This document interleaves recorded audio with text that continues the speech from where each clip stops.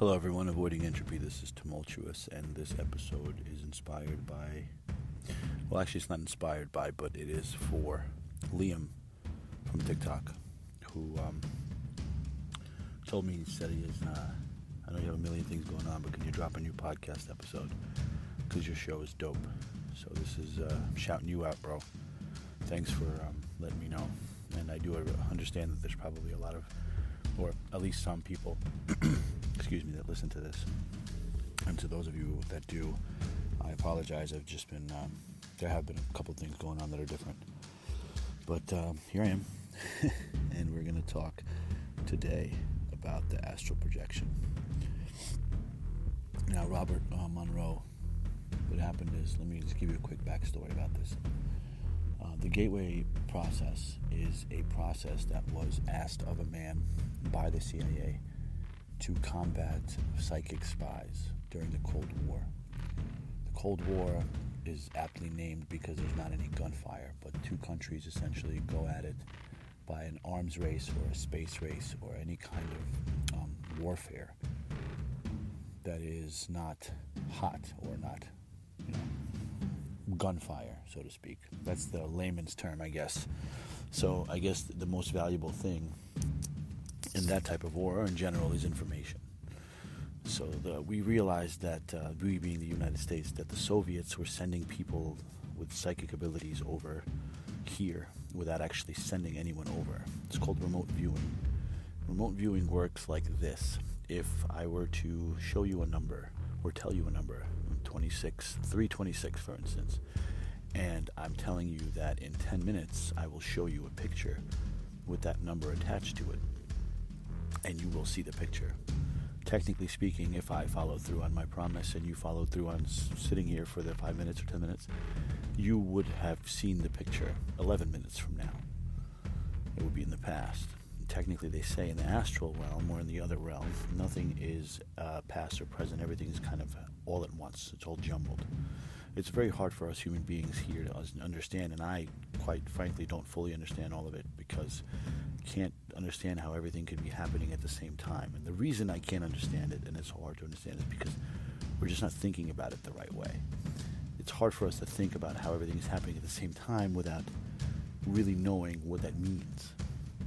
But essentially, your life is a stack of Polaroids in chronological order. In the astral realm, they're all jumbled. So you're going to have to, you'd leave yourself markers if you want to look through your life. But remote viewing works like this. In 10 minutes, if you see the picture, technically the future you knows it. So if you could communicate with that future you, and he or she could tell you what's on that piece of paper, and that would be remote viewing.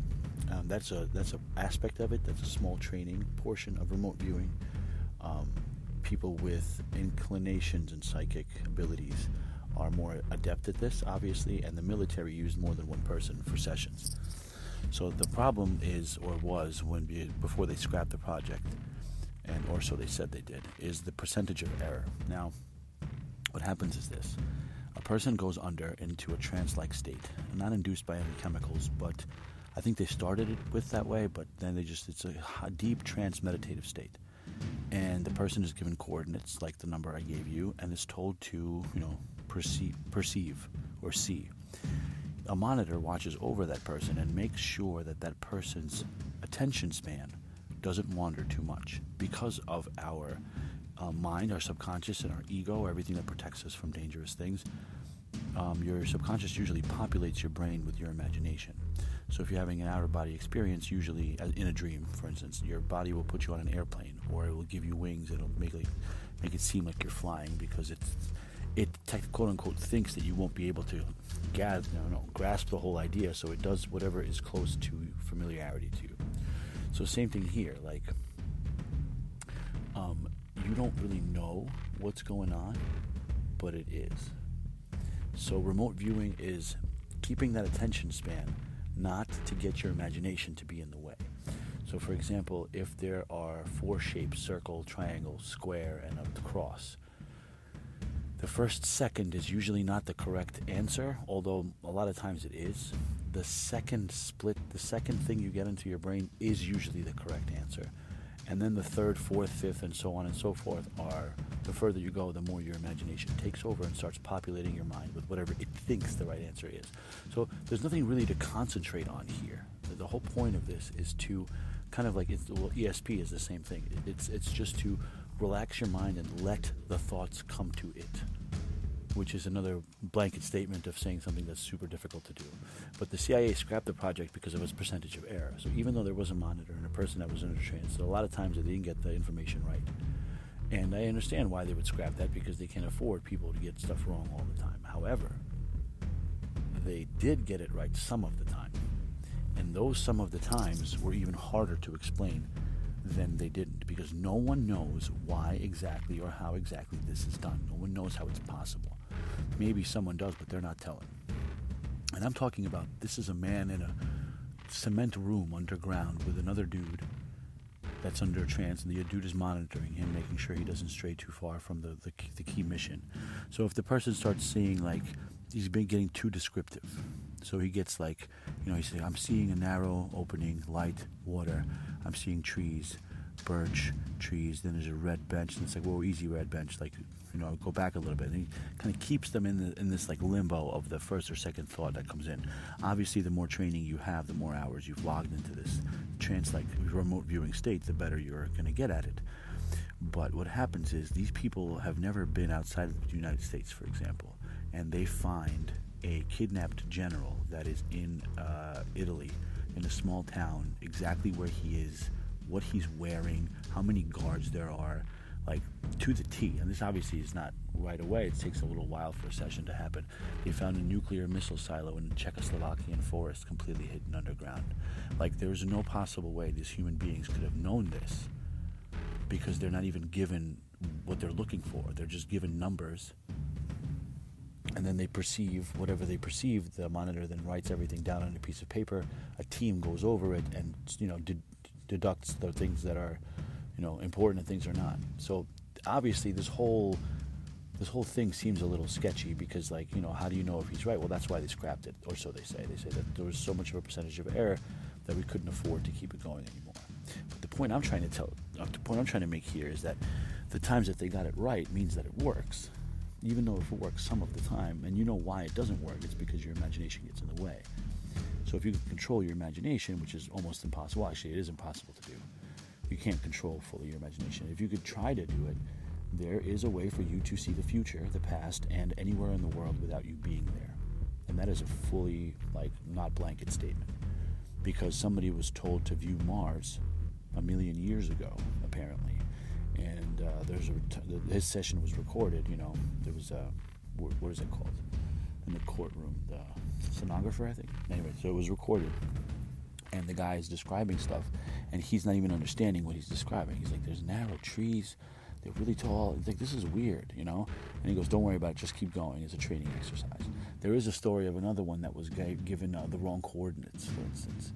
They slipped him a Mickey, so to speak. So he thought he was going to see a nuclear, silo in Japan or China, and instead they gave him coordinates to a spaceship that they knew was hovering in the Earth's atmosphere, just to see what happened. So the person popped up on the spaceship, and the entities on it apparently are obviously very, very good with telepathy and everything like that. And he sensed the 4 entities. Immediately they sensed him, because it's an astral. You actually have to be there in spirit, so to speak. And he died. He had a heart attack because he couldn't handle what was going on, or he induced one through telepathy. So that's why they say that some of this astral projection stuff could be potentially dangerous, because there are entities out there that are floating, and they're doing their thing, and they're much better than you at it. But the whole thing is that if you protect yourself by saying, it's all about visualization at first and imagination, which I'll get into in a minute. But if you protect yourself essentially from letting anyone in or anything in, you're good, because it's you that's going out there. You're essentially in your room, but your spirit or your mind is, projecting outside of your body, but it's still your mind and your imagination. I think what happens is in the earth realm that we live in, since everything is kind of interconnected and nothing is really nothing. So the air between me and this microphone is filled with different things. We just can't see them, or because they're too small, or because they're in a different spectrum of light. It doesn't mean that there's nothing there. So because everything is connected, I have a feeling that everything is connected with thought too. So I'm not sure exactly, and it's very difficult for me to describe because I have not astral projected that much. And anytime I have popped out of my body, quote unquote, I don't know if it was me imagining it or if it was real, but I just kind of hover around my house, and then I go check out like sticks or rocks in my backyard where there's like some wood, there's a wooded area, and then I see like how they're laying, and then I wake up in the morning and I go look and see if it's really that way, like something I couldn't possibly have remembered, And 3 times I did it, and yes, it was exactly that way, which leads me to believe that this is true, which also leads me to believe that everything is true about it. The Monroe exercises was what Monroe gave back to the CIA as a development of this combat to the psychic spies. So basically, it is a way to train anyone and everyone how to do this. And the way to do this is, first, you must know that it takes discipline and it takes repetition. Because just like reprogramming your subconscious takes repetition, because it has to remember that this is norm or this is the standard, so does this. There is one benefit, well, there's more than one benefit, but one of the biggest benefits is the fact that he uses something called binaural beats to achieve something else called hemispheric synchronization, or hemisync, that is actually copywritten and trademarked by the Monroe Institute. But what that means is your left and your right side of your brain operate separately. So they're different.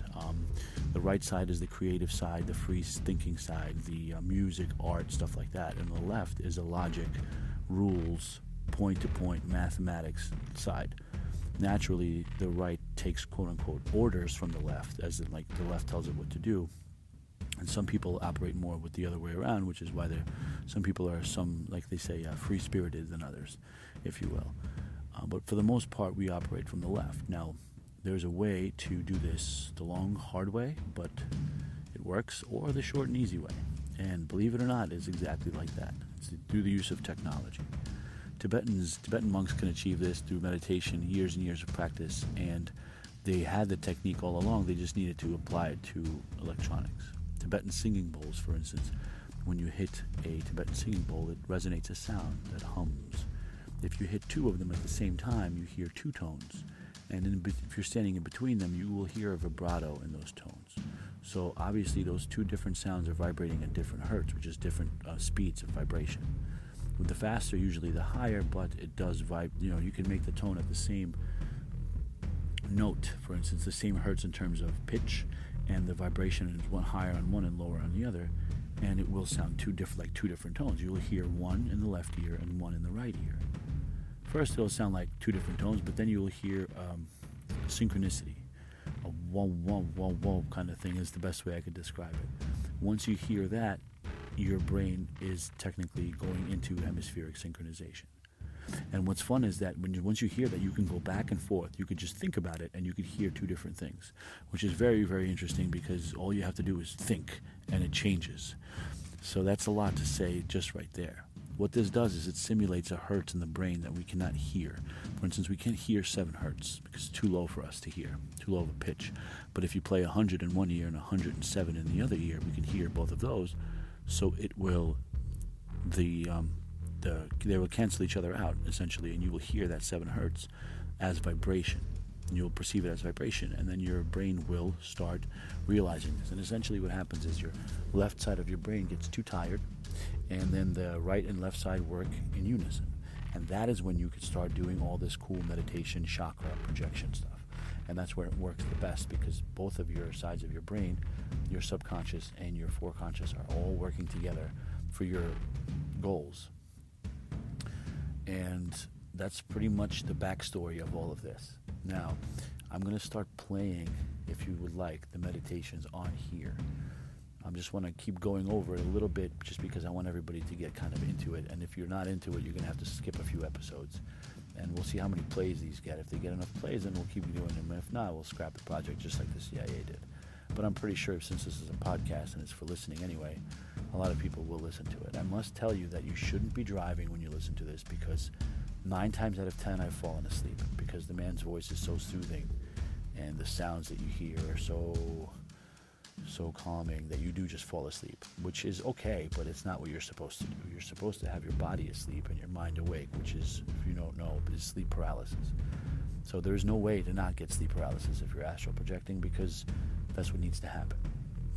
And A lot of people get nervous there and wake up, or they see the entities around them watching them, or so they think, and then they wake up. Don't worry about that. Even if you do see somebody standing over your bed watching you or something, it's not going to hurt you. It never has. It never hurt anyone. It's just scary, but that's no big deal. So is a roller coaster. You know what I mean? Just don't worry about it. Trust me, if they're standing there when you're in sleep paralysis, they're standing there when you're not in sleep paralysis. You just can't see them. So just rest assured, if you're going to be scared, just be scared the whole fucking life. But I would rather you didn't. I'd rather you just listen to what I'm saying to you and understand. How do I know all this? Well, I've done a little bit of research on this. I've read the files. I've heard people talk about it. I've tried it myself. I've listened to most of the tapes, and I haven't been successful per se with exactly that, but I have been on the brink of astral projecting with these tapes, which means that if I dove a little bit further in, I would be able to do it. But personally, I don't like to step into things that I don't know completely well, unless it's in this realm that I can see and perceive with my eyes. As they say, the mind is a terrible, terrible thing to waste, and I certainly don't want to waste anything I have. And I have a feeling that if I did dive into this, I might dive too deep too quickly without knowing what I'm doing. So I suggest you probably do the same thing and just tread softly. Other than that, that's pretty much it. You're ready to go. So if you guys want the files, I'll give it to you myself, but I think I'll just rather play them on here, and you just follow them. I'm not going to talk over them, and basically it starts with you. It's a simple routine. It starts with a small energy conversion box, which means that it's a box that you put your worries, concern, and physical desires. A lot of this is visualization, because in life, visualization is what gets you ultimately what you want. If you want to achieve something, just write that goal on a piece of paper or a whiteboard somewhere you can see it every day. Write it on a post-it in your bathroom mirror. That's it. As long as you see it, it will start happening. It's ridiculous. Like, as crazy as it is, I want to get taller. I want to grow taller. Or you don't write, I want to grow taller. You write, I am taller. People ask me why I'm so tall. Literally. And just, like, write it all over your house. And just watch it and just read it. And you will get taller. Like, no shit. Like, you could be 42 years old and you'll get taller. It's unbelievable how it works. I'm not going to say you're going to get taller by 3 feet. And yes, guys, if you're thinking about the one other thing that you want to get taller, I'm sure that'll work too. I've never actually tried it, but I've tried some impossible shit by writing it down, and it happened. Like there's no. That's when I stopped believing in coincidence, because there was no way. There was no way. No way some things that happened to me in life have been coincidences. And I regret that I didn't do this sooner, because now I'm going back through everything I've ever done and thinking, like, shit, how many coincidences did I dismiss as such, just a coincidence, when they were actually something meaningful and powerful that I could have used. But c'est la vie, I suppose. I don't want to chew your ear off. That was the introduction to the Gateway, if you don't know it. But essentially, yes, the course is worth about anywhere from $400 to $1,000. And I was lucky enough to get it for free. I'm sure you could find it on Reddit. I think you could find it there. I could send you the files, but you have to buy a mask, because YOLO. And otherwise, I'll just play them here, starting from the very beginning of the orientation. And happy thinking. See you soon.